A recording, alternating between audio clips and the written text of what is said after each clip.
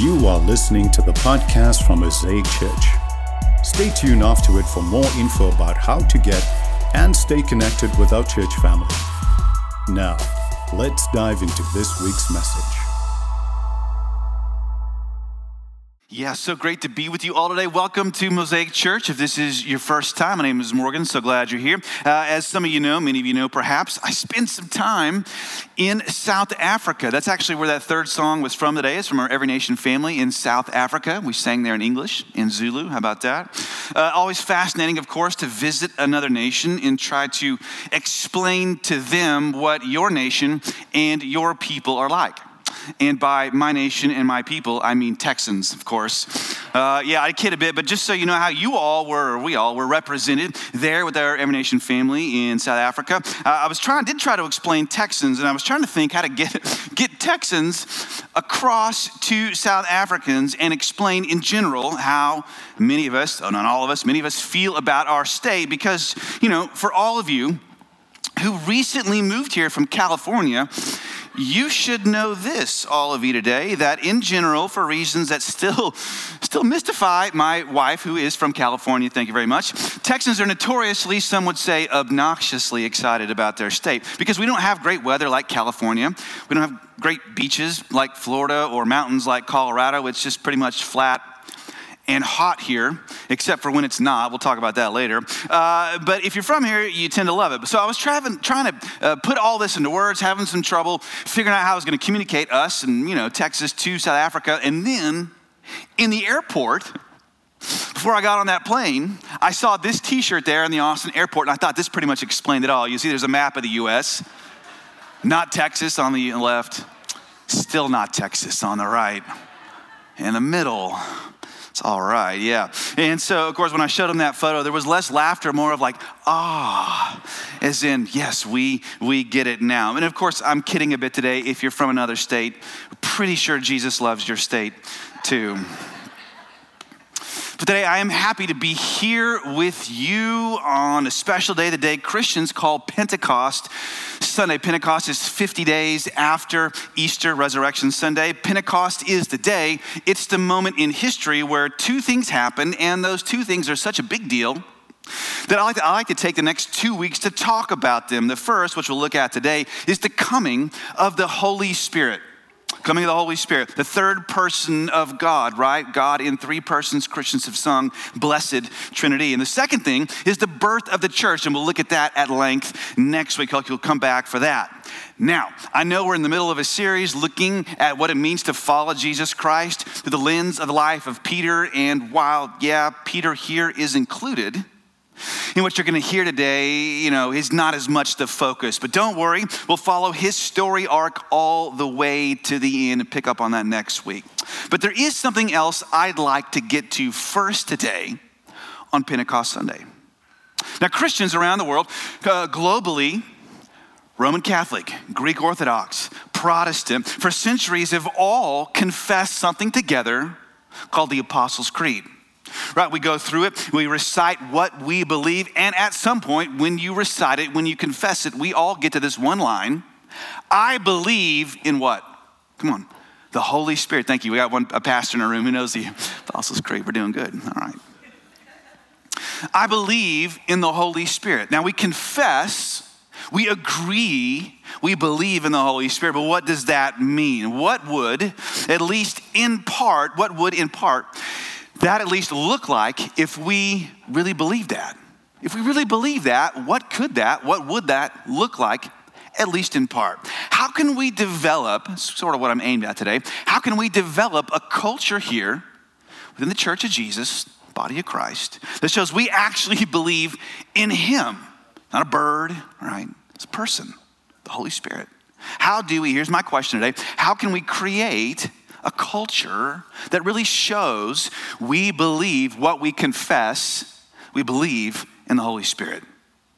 Now, I grew up in a Christian family, maybe like some of you, where I learned about Jesus, and though I didn't come to faith till much later in life, I'm so grateful for that. I went to a private Christian school where I learned about the Bible, and for that, I'm so grateful. I grew up in the United Methodist Church, where I learned about church community, and for that, I'm so grateful. But the Holy Spirit, Didn't learn about him until later.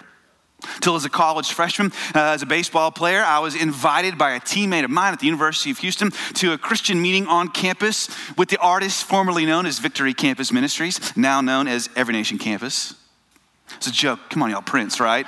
Prince. We got to know Prince here. All right. Thought I'd grown up in church. I grew up in church. I grew up in a private school. I knew the books of the Bible in order. I knew the 10 Commandments, the 9 fruit of the Spirit, the 12 disciples, the 66 books of the Bible, one at the Bible Bowl. For any of you who ever played that, I was hopelessly locked in a variety of sins and addictions. I saw no way out. But speaking that night at that meeting was a man that I did not know. Some of you may know his name. His name is Ken Dew. He's sort of a traveling evangelist in our Every Nation world. And he called me out of that crowd of like 12, 15 students. No one there knew me that night. The teammate who had invited me didn't make the meeting, but I showed up anyway, and Ken called me out of that crowd. And I went down to the front, not knowing what to expect, but Ken began to prophesy over me. May be familiar with that, may not be familiar with that. I was not. I had no frame of reference for that, had no framework for that, no sort of bucket to put that kind of thing in. All I know is that Ken began to say things to me, a person I'd never met before, things all about my life. He began to externalize what I had thought about, experienced internally. He began to vocalize things I had never said to anyone. They were now coming out of his mouth in front of a room of people. He could not possibly know me or what he was saying. And in that moment, I felt the presence of God. I felt the love of Jesus. I felt this incredible warmth flooding my body. I experienced what the theologian John Calvin calls the irresistible grace of God. I surrendered to Jesus Christ as Lord. I prayed a simple prayer that night. I prayed, Lord, make me new. And he did. Jesus transformed my life. I walked out of there February 26, 1995. It was a Sunday, as you'll recall. It was also a joke. And I kid you not, the air smelled different. Sky looked different. Remember seeing the moon on the campus as I walked out. You say, that's real weird. I say, man, I was there. You weren't. I remember what it was like. Instantly, though, habits of sin were broken. See, I had been born again that night through the supernatural gift of the Holy Spirit called prophecy. 2 weeks later, I came back to that campus group, sort of, excited to be that new creation, but unknown to everyone there, I actually came in with chronic, debilitating back pain. For the previous 5 or 6 years of my life, I'd experienced this. It felt like someone was stabbing me consistently in the lower sort of back left side of my pelvis. I'd been to doctors, received various treatments, medicines, ultrasound, all that kind of stuff, everything short of surgery. And I just sort of learned to live with it. It would come and go, but here I was as a freshman on that team trying to earn that starting spot. Only I could barely run. But I told no one because I did what a lot of athletes do when they experience pain or some sort of injury, which is they don't tell their coach. They don't tell their teammates. They don't tell the trainers for fear of possibly losing not only their spot, but maybe even their scholarship. You'll get cut. You're dead weight to the team. And so here came that back pain again. So I walk into that campus meeting again with Every Nation Campus. And as the meeting comes to an end, the pastor there, his name, you may know, Leo Lawson. I met him briefly before at that previous meeting. But Leo called me out of the crowd once again. I thought, I'm up for anything. I'll come, yeah. But as I got up and I came forward, he said, Morgan, I feel like God wants us to pray for your legs. And I thought, gosh, that's nice, buddy, but I don't have leg pain. I've got back pain. I sure wish you'd have called me out and said something about my back, But as I have that thought, as I'm walking forward, the next words out of his mouth were, Morgan, sometimes back pain can be caused by one leg being longer or shorter than the other. It's sort of a chiropractic reality. The accumulated effect over the course of a person's life, if that is the case, is to sort of have some sort of back pain somewhere, somehow, if your legs are slightly uneven. Now, no one could have known this. I didn't know this. Doctors sure didn't know this, but Leo called this out. You see, I had been called out again by the supernatural gift of the Holy Spirit called the word of knowledge, otherwise impossible information for a person to know. So I sit down, I stick my legs out right there in that chair. I can still remember the brown leather Chuck Taylors I was wearing that night right there, with shorts, of course. It was the 90s. High tops too. Thank you very much. Sure enough, one leg was slightly shorter or longer than the other. So they're right there in the middle of now about 25 students right there on a Wednesday night. They laid hands on me. They prayed for me. One of the students who prayed for me was my one day, years later, wife, Carrie. Yeah, so she's an eyewitness of this. And I watched that leg grow out even with the other one. Skeptical, sure. I was too, man. You got to prove it to me, right? Felt nothing, experienced nothing. Unlike that big conversion bit, felt no warmth, no flooding, no sensation, only just watched it happen. I don't know how, but it did. And I got up, I walked out of the room that night. That was March 12th, 1995. Never experienced back pain again. See, I've been healed by a supernatural gift of the Holy Spirit called the gift of miracles. So you can imagine that I said yes when later that night, that guy, Pastor Leo, asked me if I wanted to experience the baptism in the Holy Spirit. It's like, man, I'm up for anything, right? You got my attention, and I was. You can also understand why I might have laughed, sort of had a little confrontation with another well-meaning student on the campus, not a part of our group, part of another Christian ministry there, who when I shared my testimony with him, because we were friends, he told me, you know what, that sounds like demonic. He says, like, you know, because the devil can masquerade as an angel of light. Could do counterfeit signs and wonders. That sounds like evil, the devil. I wouldn't get mixed up in all that. And so you might understand why having that happen to me. I said a couple of things to him. I said, you know what? First of all, if that's the devil, that was the dumbest thing the devil ever did. Because now, thanks to the devil, apparently, I'm now serving Jesus. I'm free from sin. I'm reading my Bible. I'm sharing my faith. I'm trying to lead my teammates to Christ. I'm living sold out life for Jesus Christ. If that was the devil, number one, that's the dumbest thing he ever did. And second, just with all due respect to supernatural powers and forces, if that was the devil, I'll take some more. Sort of the Texan in me coming out, right? I don't think he ever talked to me again. I'll ask again, how do we have a culture of the Holy Spirit? Lives, homes, families, communities, church. Culture that's spirit-led, spirit-empowered.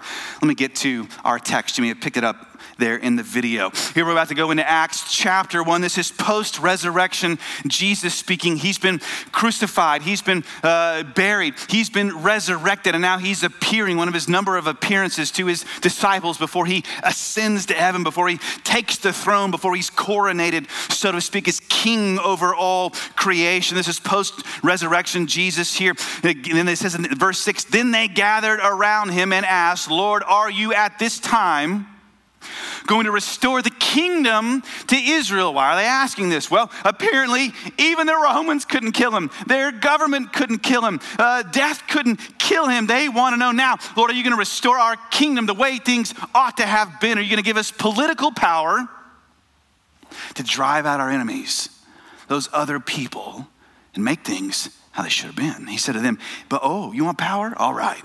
Not for you to know the times, the dates the Father has set by his own authority. But you will receive power when the Holy Spirit comes on you, plural, and you all will be my witnesses in Jerusalem and in all Judea and Samaria and to the ends of the earth. About that. So let me suggest to you today that a culture that shows we believe in the Holy Spirit lies at the intersection of three things. We're going to take a look at them in turn. Culture of the Holy Spirit lies at the intersection of experience, action, and truth. Those three things from that one verse, Acts 1:8, as in we must experience the Holy Spirit, we should act by the Holy Spirit, and we should proclaim the truth of the Holy Spirit, that is the Holy Spirit's truth. Okay? And I can't tell you how important this is for us. I mean, think about it. The last thing Jesus brings up at his Last Supper with his disciples is what? Come on, John chapters 14, 15, 16, 17, all about the Trinity, all about the advocate, all about the helper, the paraclete, the Holy Spirit. And the last thing in his last meal with his disciples, it's the Holy Spirit. These last words here before he ascends and is coronated as king over creation is what? The Holy Spirit, right? This is so important for us to get right. Holy Spirit culture lies at the intersection right there of experiencing, acting by, and proclaiming the truth of the Holy Spirit. Now, that introduction of sorts, the lengthy introduction, those stories, was sort of my first point. That's sort of a speaker-preacher trick there to get your attention. That was experiencing the Holy Spirit. We must experience the Holy Spirit for ourselves and create moments for others to do the same. Second, how about that second circle? What does acting by the Holy Spirit look like? All right. About a year later, after I'd become a Christian, experienced that miracle, I got injured in practice one day. Our coach had conditioned us so much, ran us so much, that a rib actually popped out of place, was slightly dislocated. I could barely breathe. I was going, it's all I could sort of do to keep myself upright, experiencing a ton of pain. But by then, now all my teammates had known I was a Christian. I had prayed for them in private, shared my faith with them, went around in that locker room, laying hands on all those lockers, cried out to God for them, but they mostly completely ignored me. And the one guy I had sort of led to Christ, he quit the team 2 weeks later when the coach humiliated him in public. So I wasn't feeling like a great witness there for Jesus, right? But again, I had dislocated that rib, could barely breathe. Went to the trainers after practice. They said, well, sorry about that. Good luck to you. Take 2 Advil, come back in the morning when the doctor's here. I thought, man, I don't even know if I'm going to be able to sleep, get home, let alone sleep that night. But I went home, sort of limped my way back to the duplex I was living in with my other Christian roommates. And there, my friends Matt, come back to him, Pastor Leo, laid hands on me. And in that moment again, they prayed for me, felt that rib move right back into place. Completely healed, pain-free. After that, 2 things happened. Number 1, I went back to the trainers the next day because you're required to. Told them, hey, Jesus healed me. They weren't so excited to hear that. They said, good for you, basically, and good luck to you. Sort of like, basically, if you're okay, we're okay. If you're good, we're good, right? Second thing that happened was a little bit later, a couple days later, an injured teammate of mine came to me in private, sort of like Nicodemus, John 3, right, comes to Jesus. And he says, hey, his guy was injured. He was a right-handed pitcher. His arm was hurt. He couldn't pitch. He said, hey, the trainer sent me to you. He said, they can't seem to help me get better, but they told me that you would come in with like this rib deal. You could barely breathe or walk. And the next day you came back and you were totally fine. He said, Jesus healed you. I was wondering, could you pray for me? I said, all right. Why don't you come over to my house tonight? And that night I was sort of setting him up on a blind date with my friend Leo and Matt and the Holy Spirit. And he came over that night. And again, my friend Matt Rash. Matt is one of my best friends. He's now a church planner in Marseille, France, sort of a boy from Beaumont who's done pretty good in life. Some of you may know Matt. And Matt and I asked my teammate, why should God heal you? Now, probably not a very pastorally sensitive question, maybe not a very theologically astute question. I was 19, man, that's just a story that I had and the question that I asked. And the reason that we asked this guy that question was because he was a notorious sinner, arguably the worst, most vile abuser of women on the team. Matter of fact, because of his just extraordinarily awful sexual exploits, he was nicknamed by the team after a famous 1990s pornographic star. A porn star who's actually now facing jail charges. Yeah, go figure. But that guy said, all right. I'm going to give my life to Jesus tonight. And he did. We prayed for him, prayed with him. He prayed to give his life to Christ. And we prayed for him to be healed. And he was instantly healed that night after months of being injured. And so then he went out and he convinced the coaches that he was okay and he was healed. And sure enough, he threw. And they put him in for a game the next week and he pitched the game of his life. Back at it. What happened next? Well, now my coaches, along with the trainers, began sending me injured players, little old sophomore Morgan Stevens. They were regularly healed. And one of those teammates came to Christ. We began a Bible study on that team that began to grow. And about 2 years later, revival broke out on that team. Roughly half the team came to faith in Christ. I got pictures of them all pouring out their alcohol. 2 of them went into vocational ministry. See, when you've experienced the Holy Spirit, what are you more likely to do? You're more likely to act by the Holy Spirit. Act by the Holy Spirit. Jesus says you'll receive what? Power. When? Power. When the Holy Spirit comes on you. Power to do what? Come on. Power to act. Power to share. Power to give. Power to love and serve. The word means dunamis. We all know this in Greek. You don't keep dynamite, C4, on the shelf. You use it. You utilize it. It implodes the devil's kingdom, right? I think to have a Holy Spirit culture, it's not enough just to experience it ourselves, that we must. We must also act by the Holy Spirit and lay hands on the sick and pray for others ourselves. You say, Morgan, is every person going to get healed? No, not every person I've prayed for has gotten healed, but I do know this. 100% of the people that I don't pray for don't get healed, right? Just give God a chance. open the door. Ask him. It's a gift. I can't earn it, right? It's a gift of the Holy Spirit. A few years ago, I began to be impressed, actually convicted by this scripture, 1 Corinthians 14:1, where Paul writes, not to pastors, not to evangelists, not to prophets, not to missionaries. He says, eagerly desire spiritual gifts, especially that you may prophesy. He's simply writing to church Christians in church. Do we do this? Do we eagerly desire these, especially that we may prophesy? Have a Holy Spirit culture. We must experience the Holy Spirit, act by the Holy Spirit. And third, we must proclaim the truth of the Holy Spirit, or the Holy Spirit's truth. What's that?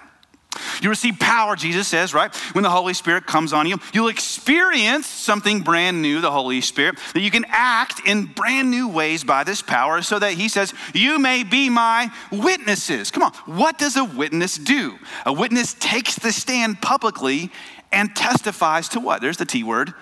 The truth, the truth. You'll receive the Holy Spirit, Jesus says. So he's picking up, quoting the prophet Isaiah here, so that you may be my witnesses. The word actually translates as martyr, if you want to know. Because the Holy Spirit culture doesn't just stop at the things we experience ourselves. As great as that is, the Holy Spirit culture doesn't just stop at laying hands on others, acting by the Holy Spirit. The Holy Spirit culture is ultimately about pointing to the glorious truth of who Jesus of Nazareth is. The Holy Spirit brings power to speak the truth about Jesus and to live the truth about Jesus. Flashback to about 2 months ago or so, when that once in 100 years ice storm, hopefully like once in 1,000 years, right, came through here. We all remember what it was like. I'm going to tell you a little bit of a story here, what's happening here on the inside. Storm came, I believe, for most of us on a Sunday night. Of course, then power went out that night. For many of us, many of you, we started getting reports that a lot of our members were stuck in their home now on a Tuesday, been without power, without water now for 3 to 4 days, below freezing in homes and apartments. We began to organize now people to drive across the city in their 4-wheel drive vehicles. God bless Texas. Thank you for those of you who were a part of that. Our members have been shivering in the dark, again, eaten by flashlight for days, when for some of them, now their pipes burst. We know this. People lost everything. Some of our staff members started burning their furniture to stay warm. Remember that? That night, we turned our church into a 24/7 facility. If you didn't know, we're one of 7 churches in the area who did that. We managed to retain power and water, yay. So we began to let the community know we were open to receive them, but when the word got out, we were receiving people. When the very first person walks the door, our water went out. Water went off. Either the lines froze or the city shut it off. We don't know. And we were left with one workable, flushable toilet. To keep it flushing, we had to scrape the ice off the parking lot. Some of you may have done this at home. Around the clock, we put it in these big trash barrels. We began to melt it because we had power on the stove to keep that one toilet going for about 25, 30 people and a few dogs we were hosting as well. But we also do a lot of ministry for the homeless. You heard about that last week. Concerned about them as well. And so the deacon if you were here last week, you heard from her, Leah Hargrave, began to get on the phone, began to rally the community, raised, I believe, at least $60,000 to put roughly 200 homeless people in hotels for a week and to feed them for a week. And some of them were able to get that, but a number of them weren't, because some of those same hotels lost power, lost water. Some of those homeless were expelled onto the street. On the night, it was going to get down to 2 degrees Fahrenheit. So we agreed to start receiving them too. We made some space available here in this building. The homeless started coming in. The police also began to drop off the mentally disabled who have been turned out on the street by their mental institutions. Can you believe this? These people don't know where they are, what's happening. They're going to die if we don't receive them. Police picked them up, brought them here. Now I had a total of about 50 guests plus 15 to 20 volunteers and staff, some of us sleeping in our offices all week with one working toilet in the era of COVID. COVID being at an all-time high. Our church wasn't even open for in-person services. We couldn't even melt the snow fast enough to keep that one toilet going. So we made a call to the city manager who had said, thank you for being a church who's open to the public. Let us know if we can do something for you. So I made a call, asked for toilets. He said, can't help you. Our last toilets were just given away. There's no more that can be brought. So we prayed, Holy Spirit, we need porta potties. You ever asked the Holy Spirit for porta potties? I have. We did. Actually, it was some dang porta potties, I think was the prayer. About 5 minutes later, I got a text on my phone. Hey, city manager, we found the last 2 in the city.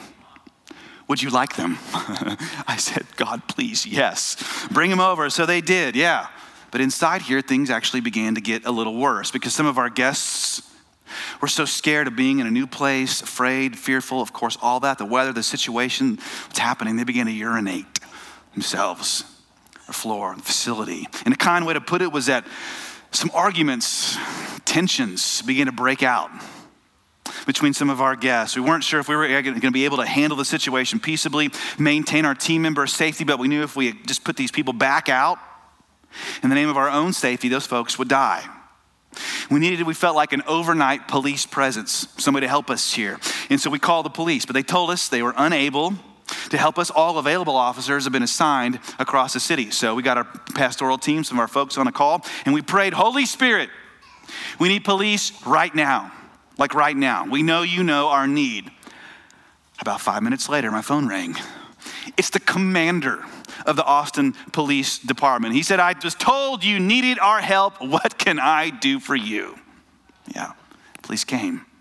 And I was saved. When our surrounding community started hearing about what we were doing, the other churches, this began to give to us. Non-Christians in our community began to give to us, began to give money to a church, drop off food for a church, started running errands for the church. They were braving the roads and they were saying things like, we're so glad a church is in our community. We're so glad you are here. And this church, as a result of your giving and your generosity and sacrifice, even KXAN did a brief story about what happened a couple of weeks ago. What were they experiencing? Come on. The witness of Jesus. The witness of Jesus, that God is good and God loves them. And it's experiencing something we say all the time, which is that I believe, I hope you do too, that the city is better when the church of Jesus is there. Culture of the Holy Spirit means we experience it ourselves, act by it ourselves, and we speak and show the truth of who Jesus is. We need all 3. And I'll put it like this. If we only have 2 out of 3, for example, if we experience it, great. If we act, great. But we don't offer the truth of Jesus, we'll fall into like weird doctrines, right? Wild speculations, weird stuff. That's not a culture of the Holy Spirit. If we act and proclaim, great, but we don't experience God for ourselves, Holy Spirit for ourselves, we can lose our dependence on God. We can fall into pride, think it's all up to us, or it can lead to burnout because we don't connect with God personally ourselves. That's not a culture of the Holy Spirit. And if we experience and proclaim the truth of the Holy Spirit, but we don't act out into the world, to our neighborhoods, right? People around us at work. The world won't be converted, brought to faith in Jesus. See, the world won't be able to see that Jesus loves them and that he's for them. He longs to know them. That's not a culture of the Holy Spirit. But if we will experience Holy Spirit for ourselves, act by his power for others, and proclaim the truth of Jesus, that he saves, he loves, he heals, now. We might just experience an Acts 1 Pentecost culture where the impossible can happen. Carrie and I, if you know our story, we were campus missionaries here for a long time down the road at the University of Texas in Austin. And then we left, and then we came back here again to pastor when the church here went through another challenging round of trauma, and yet another pastor was fired, left, or resigned. We talk about that all in our membership class. Thank you very much. So there are no skeletons. We were asked to come back here as lead pastors and work with, serve, alongside all the people who had courageously stayed. A number of you here in this room are a part of that and watching online today for sure. But when we got back here, it was super challenging at first just to keep the lights on and the doors open. The former board had to let go of a ton of great staff, great people, just to keep the lights on, even if we didn't run the heat in the winter or the AC in the summer. Like, here's a fan, here's a space heater. That's what we did, for real. Brett knows this. And then after we moved back here, it went from bad to worse because we had one church member who had so generously given roughly a third of our remaining budget, third. One day he called and let us know he decided to move on. So grateful for him, thankful for him, but again, decided to move on. Now, I don't know if you've ever faced down the barrel of a legitimately impossible situation where stuff has to change almost overnight. I know all of us have faced tough situations, tough circumstances. We've all been through that galore over the past year, challenging stuff, hard stuff. But when your budget to keep the lights on, pay the remaining folks for mortgage here at the time, $75,000 a month. You've got no savings as a local church, and $25,000 to $30,000 plus walks out the door, and you are 34 years old, you have 4 kids, you've relocated your family across the country because God told me to. You begin to question things. You just do. Because you cannot, and I've tried, conjure up $25,000 a month.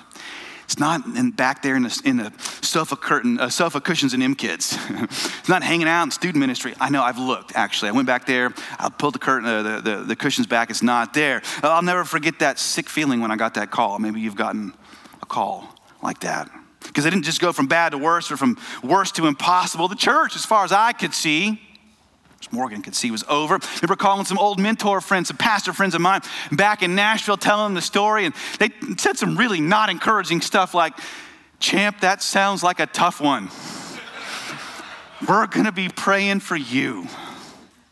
And then it was some more non-encouraging stuff. I think they were thinking he's probably gonna move back. And I probably would have if it weren't for one of my friends, one of our elders here, Dr. John Lloyd. And John Lloyd called me, a few of our leaders here. He says, we're going to meet at the church and we are going to pray. And we went now into what is called our family room. That's our overflow room. Some of you may be in that overflow room right now. And you know what? At the time, it was not the family room. It was not the overflow room. It was nice. It did not have screens or a Bose speaker system or sconces on the walls, because that's what those are all. It had moldy carpet. It smelled terrible in there. It flooded all the time. No one had taken care of it. We actually kept the doors closed. If you were to walk into this room, we wouldn't even let you go in there. Like, no, keep going. Right in here. Pay no attention to anything behind those doors. It was terrible. It was terrible. We didn't have the power to change anything. Had to get up in the same pulpit the next week, preach like nothing was changed. Everything's gonna be fine. Go home, look at my kids in the eyes. It's all gonna be fine, and lie to them like that, right? I don't know where I'm gonna be living next month, but do you know what happened? Out of the blue, a local business called, wanted to rent our other building across the parking lot, which is now our student center. It's now our Mosaic offices for our staff. And we'd actually tried to sell that building for years because we were desperate for cash. It had been on the market for years with no offers, 0 calls, and then we got 1 call. Because how many of you know, when God is for you and the Holy Spirit is involved, you only need 1 call. You need 1 call. And to make a long story short, they agreed to replace dollar for dollar, guess what? $25,000 a month. Exactly what the other previous businessmen had given. And in that whole thing, God did 2 things. The Holy Spirit did 2 things. Broke a false idol that had been here for years with money, so much trust placed in wealth. We do this as Americans. We place so much trust in what the Holy Spirit comes to displace us of our idols. It was all the bad stuff that sometimes happens in churches, but God broke through all of that. We went DOA on that little table back there in that room. And in that moment, God brought us back to life, broke the power of that force, and he did the impossible. And we now know Romans chapter 8 like never before. If God is for us, who can be against us? For I am convinced now, to paraphrase the Apostle Paul, that neither bad leadership, nor stained carpet, nor moldy rooms, nor vanishing givers, nor COVID-19, or freezing ice storms, or anything else we may be experiencing right now that we can't see our way out of can ever possibly keep us from the love of God that is in Christ Jesus our Lord. Church, if we will cultivate a church that's full of the Holy Spirit, lean into, experience these things for ourselves, act by the Holy Spirit into the lives of others, and proclaim the Holy Spirit's truth, that Jesus is one Savior for all peoples, and create a church that can somehow give witness to that. I think we can have increasingly Holy Spirit culture that honors today, Pentecost Sunday, or maybe even the impossible can happen. Hope you'll say amen to that. And take a moment here. I'm going to pray for you. We're actually going to take some time here and minister this and apply this. And I hope maybe even God moves in a way in your life right now. Lord, we just come to you in Jesus' name, and we thank you. We thank you for these things. We thank you for these truths. We thank you for all these. Lord, all I'm doing today is giving witness to who you are. Giving witness to who you are. Lord, I thank you for all those languages there at Pentecost. We sang some of them today, perhaps. others there for sure. Lord, but you know our language. You know how to connect with us. You know where we are. You know the times and places in which we live. Your word says you're not far from any of us. We just reach out. Just reach out. In church, I want to take a moment right now and just believe that the Holy Spirit wants to speak to you right now. In this place, online, at home, in your apartment, wherever you're walking. If you're taking a walk right now, seated here in this place, would you just pray this prayer with me? Would you say, Holy Spirit, speak to me? Holy Spirit, speak to me. Yeah. God is love. We don't have to be afraid. Holy Spirit, speak to me. One of the best ways I know the Holy Spirit many times speaks to me is just sort of on the screen of the imagination of my mind, like an impression or a word. I mean, if I were to say to you, look on the screen of your mind, just right there with your eyes closed. Say, and picture an ice cream cone. You can see that ice cream cone right there, screen of your mind. If I say, man, picture like a horse in a meadow, you'd see the horse. Right there on the screen of your mind. Holy Spirit, would you speak to us? Some impression, just an image, maybe a photograph, a person, come to mind in a way that, is personal for us today.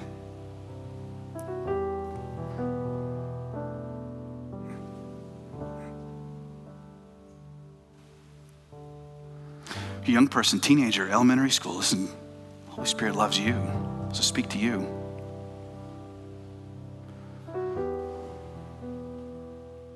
How many times does the psalmist say, Lord, I'm going to wait on you. I'm going to wait on you. Trust you to speak. Love your speech, Psalm 119 says. Your word to us. Your debar, your living word. Thank you for speaking to us. Second group of people I want to pray for here before we're done. If you're believing for and wanting to experience just God's touch of healing in your body, if some health issues somehow, would you just mind right here just raising your hand? I want to pray for you right here. But yeah, very good. Listen, there's people all over this room that have their hands up, of course. Listen, we're just going to trust. We're just going to ask if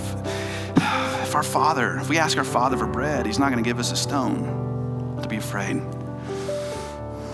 Actually, how about this? Church, would you mind everybody here in this room standing up with me right now? We're going to take a moment. We're going to just lean in for just another moment or two. There's people here that if you had your hand raised, just keep that hand up. Would you just turn, friends, just sort of aim your hands at them by faith? I know COVID, you may feel awkward touching folks or laying hands or all that. Aim your hand at those people, somebody, yeah. Lord, we thank you now in Jesus' name. We just ask, come on, church, let's stir our faith here.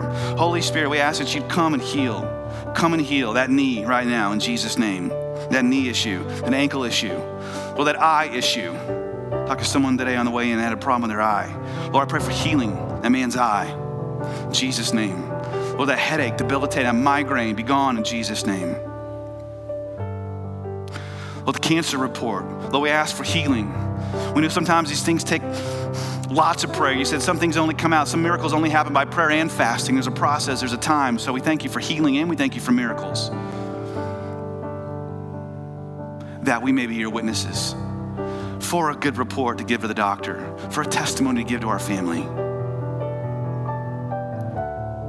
Lord, I'm asking you, Lord, now, Lord, across this building and home, across your local church, across the city, Lord, we need healing in all kinds of ways. We thank you for it, that you love us. You're for us. If you are for us, who can be against us? Praying for that in Jesus' name. Thanks for listening. For more info about how to get and stay connected to Mosaic Church, please visit us online at www.mosaicchurchaustin.com or download our app from your app store.